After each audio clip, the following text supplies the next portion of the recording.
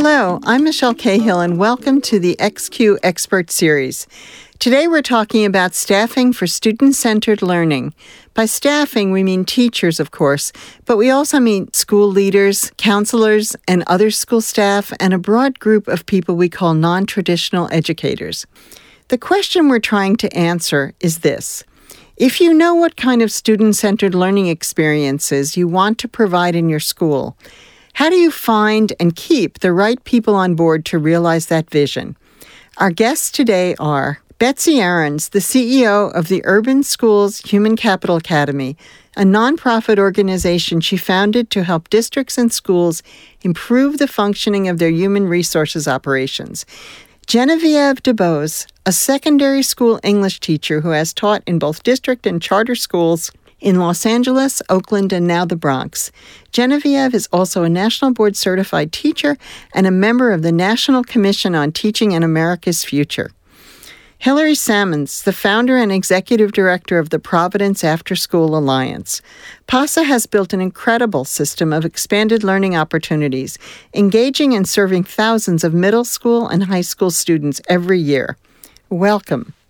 Geneviève, can you tell us a little about your career and the different schools you've taught in? It'd also be great to hear a little about why you decided to become a National Board Certified teacher.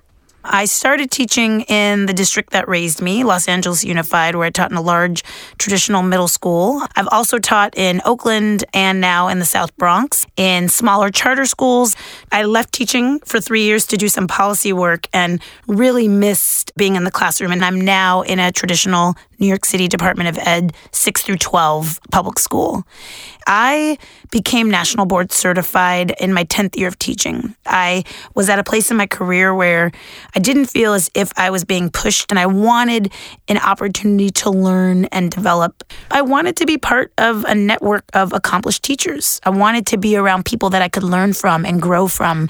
Those things really spoke to me and pushed me to become board certified. I'm going to go to Betsy here. Can you describe the Academy and its work? The Academy came about as a result of central office functionality or lack thereof when it came to doing human resources and human capital work. People in the central office are responsible for making sure that schools have the best quality and best caliber teachers and other staff. What I found when I was in New York City is HR was really getting in the way of finding and keeping great people. So we worked very hard in New York to do a transformation, and since then we've done it in a number of districts across the country to make sure they have a comprehensive approach to finding and keeping great quality staff. Let me turn to Hilary and ask you to tell us what's the Providence After School Alliance and what does it offer students?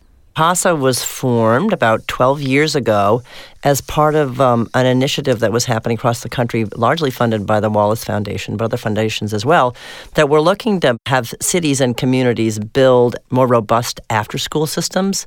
And there was a really strong emphasis on what cities could build through public and private partnerships, mobilizing the nonprofit, non-traditional education community, and to organize them in a systemic way to serve lots of schools. As Betsy has talked about, how do you ensure that there's quality approaches and practices, whether it's a basketball instructor or a robot builder or someone who's doing a design build project or some STEM learning out in the field? How do you ensure that there's consistent quality across a whole network of nonprofit organizations and also including teachers, and how do they all work together sharing same practices? So that's what Providence has done, serving about 2,000 youth, bringing together formal faculty from schools, working together with the non-traditional or community educator. There was a fun example last summer when our mayor came to visit a summer STEM sailing program where we had teachers, science teachers, working alongside sailing instructors, and the mayor, who was originally from Guatemala, asked all the kids, how do you know how to sail? I'm from Guatemala. I've never even thought of sailing. 3 kids shot up their hands and said, we're from Guatemala too. That's so cool. We know how to sail and we could teach you. And the teacher from our school didn't know how to sail, but now we work together with her and our sailing instructor and do all these sort of math problem solving around the weather and tide charts. So that's what's kind of cool about our convergence of the non-traditional and the traditional teachers. Well, you're really getting us, all three of you, into the space of reimagining roles, reimagining learning experiences, reimagining partnerships. Since we're talking about staffing, talk a little bit about hiring. We know as one of the first challenges that a new school will face. Geneviève? I've always taught in high-need schools, and we as teachers don't necessarily reflect our students. How do we recruit and retain teachers that represent the students that they'll see in their classrooms? There's a really great new organization that I'm involved in called the Black Teacher Project. It's come out of New York and Oakland. 2 to 3% of all of our teachers across the country are Black and Latino males. Last week, after school on a Wednesday, I went into my colleague's classroom. It was probably the bell had rung like 15 or 20 minutes ago. And my colleague, Mr. Callender, is a veteran Black male math teacher. And he had 3 boys in his room, all Black and brown boys, just in this like heated discussion around all kinds of things, math, basketball.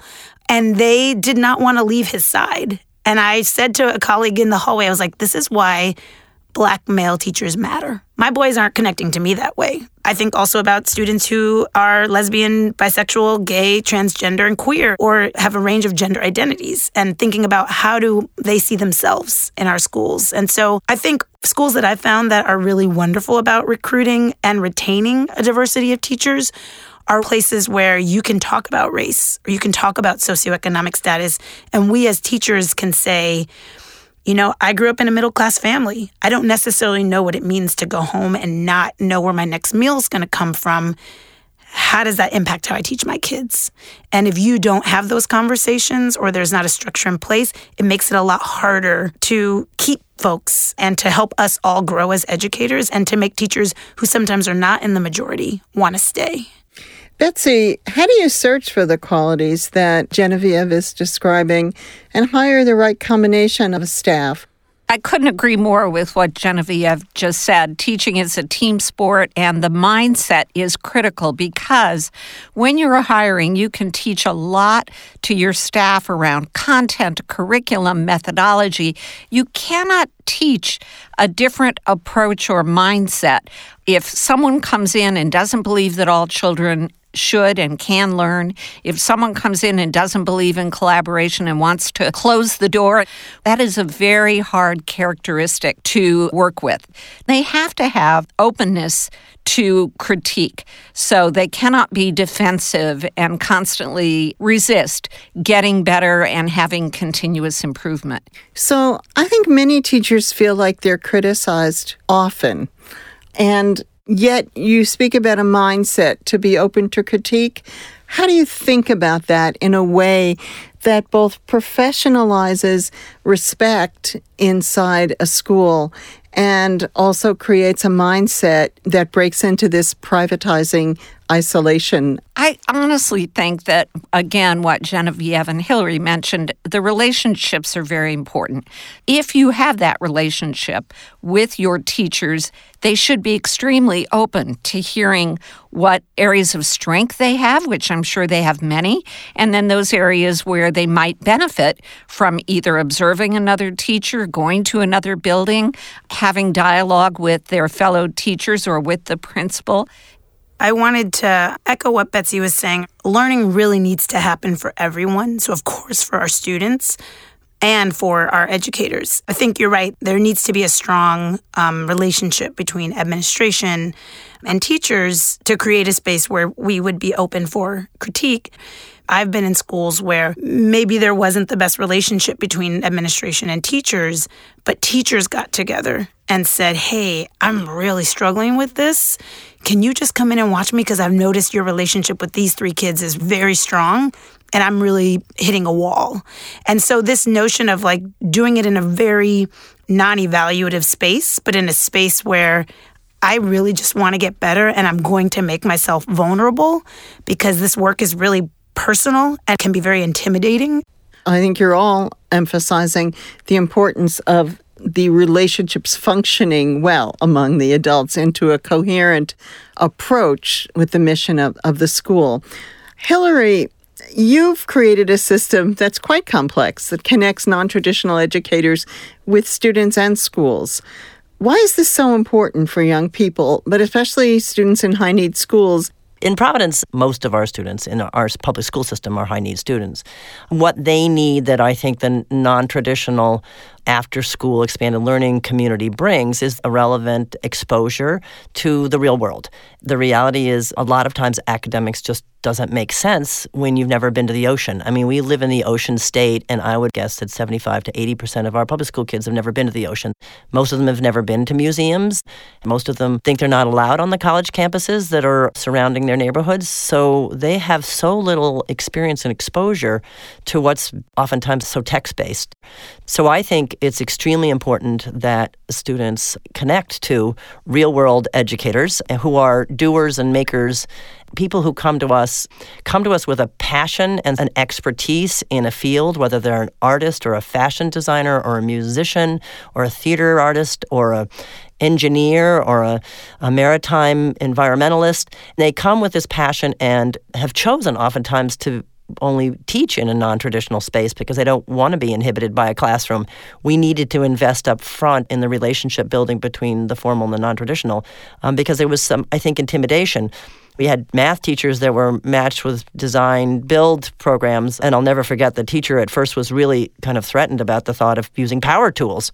But now, after a summer of getting used to them, she can't wait to get back into this design build and sees the implications and ways of using math that the design build program was like, oh my gosh, it's so wonderful to have a math expert that can help us understand what different levels and applications, where geometry ties in and how we can articulate that. So it's exciting to bring the non-traditional teacher in, and I think they can benefit a great deal from a marriage with a traditional teacher.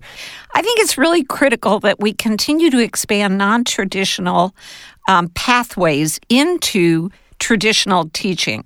First of all, we have to really come to grips with the fact that schools of education are already down 10 to 12% nationwide, and people are not going into teaching in the way that they did when in the 60s and 70s, it was one of the only occupations available to women and minorities. Thank goodness that's all changed, but it has seriously depleted the pipeline into education.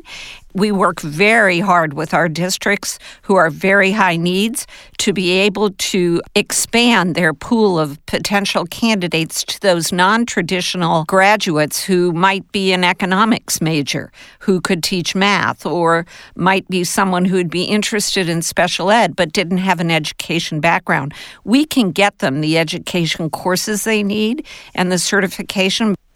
Geneviève and Hillary, if high schools are really using time, technology, and space within and beyond the walls of the school more effectively, especially those who are creating a school from scratch, how would staffing of these schools need to change?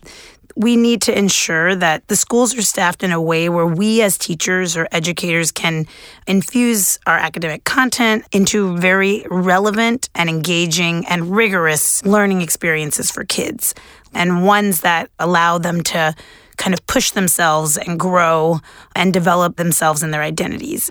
When I was teaching in Oakland, one of my favorite learning experiences and teaching experiences with my students was we were studying ancient Egypt and looking at with the guiding question, what can we learn about a civilization from the things they left behind? And so we were doing this really deep inquiry into ancient Egyptian artifacts.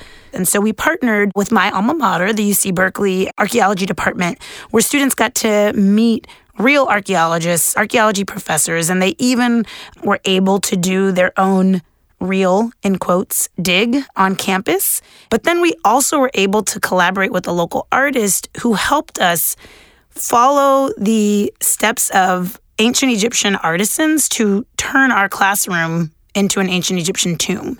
As an English teacher and a social studies teacher, we did a great deal of research and reading and writing about the artifacts we found.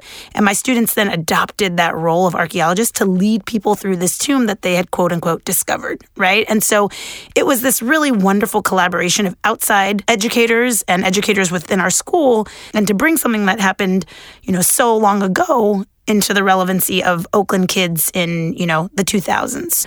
Earlier, it was shared that in Providence, students may not feel like they belong on the Brown campus or the Rhode Island School of Design campus. And so when we get our kids onto these university campuses, they feel like they fit in. When we get them into museums, it's not something that's foreign. It's something that they can relate to and they have experience with. Hillary, formal educators are often oriented to their own building. You've been getting them out into the community in new ways. How can people also design and imagine that? Well, that has been one of our biggest challenges. Thinking about opening up your school to spaces beyond the traditional school space and working with the non-traditional educators and collaborating with them has taken a lot of trust building and orienting formal educators to what exists in their community. So we set up this system that takes young people out onto the Save the Bay boats and takes them into a cooking school that's in the Federal Hill neighborhood, Chef Walter's cooking studio for sort of upper middle class women. And getting teachers who oftentimes commute to go out into the community has been extremely important. So we've paired them to co-teach. And I would recommend that as you're designing a new school, get a van or a bus or go out and explore, because there's artist studios, there's these design build studios, there's chefs who are willing to have you in the back kitchens. There was a great article, Why Some Poor Kids Thrive When They're Connected to After School and Projects That Have Identity. I think the same thing happens with teachers when they get out into these lab and learning spaces. They start to realize the application and the relevancy that they're trying to take back into the classroom are enlivened in those spaces. So I think it's as true for kids as it is for teachers who are looking for innovation. I wanted to just add one more thing. When designing schools and thinking about who are our kids' first teachers, we think about families and parents. And one school that I worked at that did something pretty amazing was in Oakland. Every student at the school got an hour of home language instruction every day. And we had a very diverse student population. So we had students whose home languages were Spanish, English, Cantonese. The school leaders and us as the founding team were very mindful in thinking about how do we engage families, but how do we also honor where our students come from? And so parents were trained and hired as home language instructors. They had the support of a credentialed teacher. That is the school where, of all the schools I've worked in, we had the strongest relationships with our families. And I think the fact that families knew, oh, we're valued here, we are welcome here, we're teaching here, and students could see where I come from is valued. By integrating the high school with the community, we're really talking about teachers as facilitators and not fonts of knowledge. And we've had, I think, one of the most unfortunate practices of having kind of cookie-cutter schools where every classroom at the elementary is 1 to 25, and at the high school it's 1 to 150, whatever the ratio is. And we really have to break away from that. We have districts like Denver and Charlotte-Mecklenburg where the teachers are taking on a very different role, where an elementary teacher who is highly effective is taking responsibility for all the kids in the third grade. And teachers are working with that teacher leader to make sure that students are grouped and regrouped differently every day depending on what they learned the day before. So I think rethinking the role of the teacher as a facilitator of all the knowledge that is both within the school but also outside the doors of the school, in the families as well, is a very different approach to rethinking how we're going to staff. I've noticed that recently some universities are now teaching AP courses online for high school kids. And I'm wondering if we're really ignoring this entire body of knowledge that's out there that is way beyond what any teacher could possibly absorb and train for. So even though they may come in with a strong body of knowledge, there's so much more knowledge in their field. We cannot assume that people coming out of the universities have the total body of knowledge that they need to have, or the strong academic background that really is comprehensive enough for what the students need to have for the future. So, given this big challenge of getting the people that we need and the relationships that are needed for this kind of deeper learning, deeper teaching and learning, how do you build a school culture that supports student-centered learning? I hope that builders of these schools will look to this whole network. There's a whole network of cities like Providence and the Providence After School Alliance that have been really working collegially across our after-school systems. And there's about 9 of us, part of a group called Every Hour Counts. We've really thought about how do you take the youth development practices of the instructor and how do you build those in a way that they can crosswalk very nicely with the Common Core and with next-gen science standards and with the workforce skills. And when you think about youth development, it really is about the teamwork and the problem solving and effective communication and giving students agency and leadership and creativity and engagement and learning in this hands-on experiential environment, which is really the habits of mind of the Common Core. So our field's been really thinking about these social-emotional skills and measuring for them, and I think are a real resource for the high school designers out there to really look to the Every Hour Counts network, because we've done a lot of measurement and metric and reflection and professional development with our colleagues in our communities on how do we get better at this. I couldn't agree more with you, Hillary. And it makes me think about data, because I was thinking about just what kinds of data are most important to me as an educator. And the very first thing that came to mind was this social emotional data. And that, as an educator, is where I go first in thinking about who are my kids as people.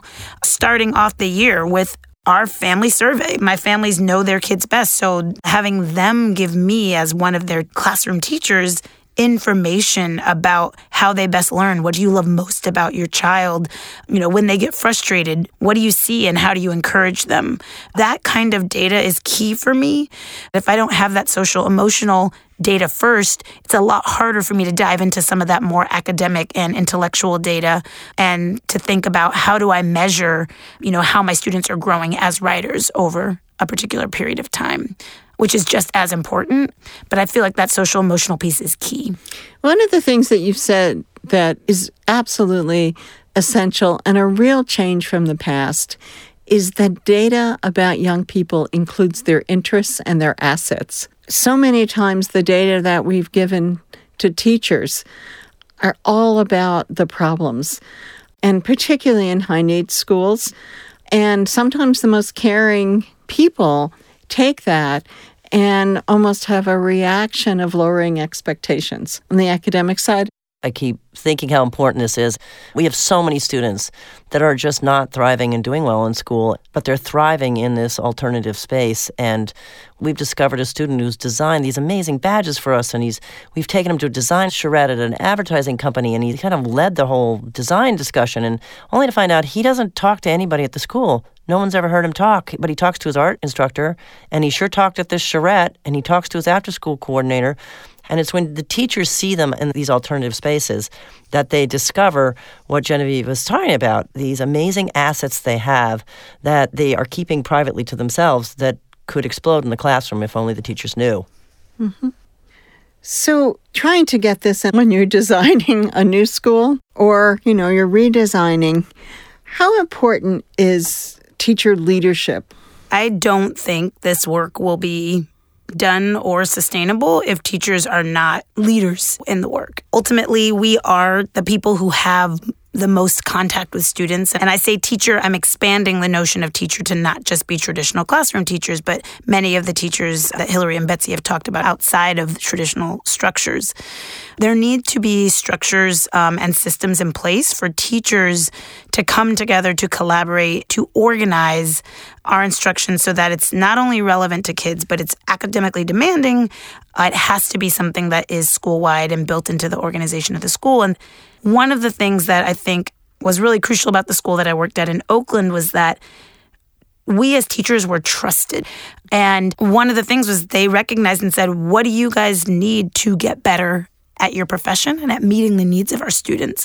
And so that is the school of all the schools I've worked at where I had the most professional learning inside and outside of my building. And I could say, I'm really struggling in this area. And they would find the space to help me create an opportunity to learn more. So I think that was really key in terms of teacher leadership, needing to have, number one, an administration that supports the idea that teachers are valuable, which sounds also very crazy to say. At another school I worked at in the Bronx, we as teachers recognized a void in our learning and our professional development. And so we said to our admin, would you be willing to give us one afternoon 2 times a month, and we'll make it voluntary. And, anybody that wants to join can. We had 100% of the teachers in our building say, yes, I want to be engaged in an inquiry-driven professional learning experience. That was one of the best professional learning experiences of my teaching career. I wanted to comment on Genevieve's, the concept of how teachers grow and learn. In this country, most schools spend about $18,000 per teacher, what they call professional development. As we rethink high schools, we've got to rethink how we're using money and how we are helping teachers grow and learn both from each other and from outside sources. Involving them in how they learn the way she described is so much better use of resources. For us in Providence, the summer is a really invaluable professional development time. And I would hope that as people think about summer, in their school designs, they would think about that as time and space to experiment, to get out in the field. So this has been a really rich conversation. We are moving into a very different world in which jobs are changing. We don't even know what kinds of work young people will be doing in the future. We know they will need to be better educated, and everyone will need to have a combination of academic and youth development capacities. Teaching will have to change.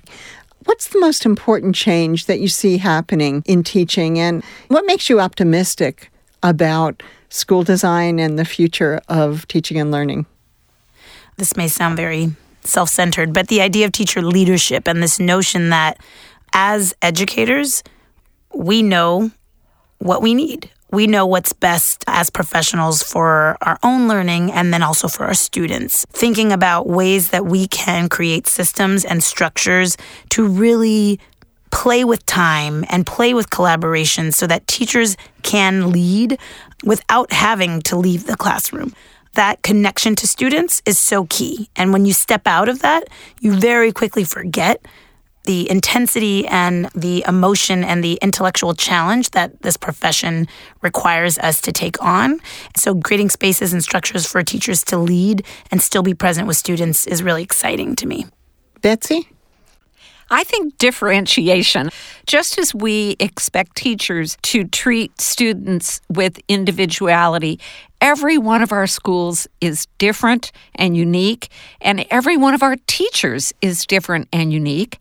10, 15 years ago, we were treating everyone exactly the same, and if one teacher left, we just popped in another one, and we didn't think much about it. We need to begin to differentiate among and between people so that we can really utilize their skills and capacities in a very different way, using things like structures of teacher leadership, using differentiated pay, using differentiated hours, just looking at the differentiated ways we can both structure our schools and how we can utilize talent in very, very different ways. And that makes me very optimistic. Hillary? I'm very excited at the convergence that's occurring in the after-school expanded learning youth development world, which is focused so much on experiential and hands-on learning. I'm very excited that the informal educator after-school community is starting to be asked for its advice by our district, where we've been asked to do a youth development training for all new incoming teachers. And they're trusting us, and they're seeing that we have metrics and accountability and professional development related to the field and want to learn from us. So I feel as if there's a ripe opportunity with this new high school design project, as well as this shift that's occurring in the field, where teachers are coming out of the buildings and the after-school community is coming in, and there's convergence. Thanks for tuning into our discussion on staffing for innovative learning. We hope you found some inspiration from our experts. Visit xqsuperschool.org for more information on XQ, the Super School Project. Stay tuned for the Expert Series discussion on staffing for innovative learning, starting at 8:30 p.m. Eastern, 5:30 p.m. Pacific Time.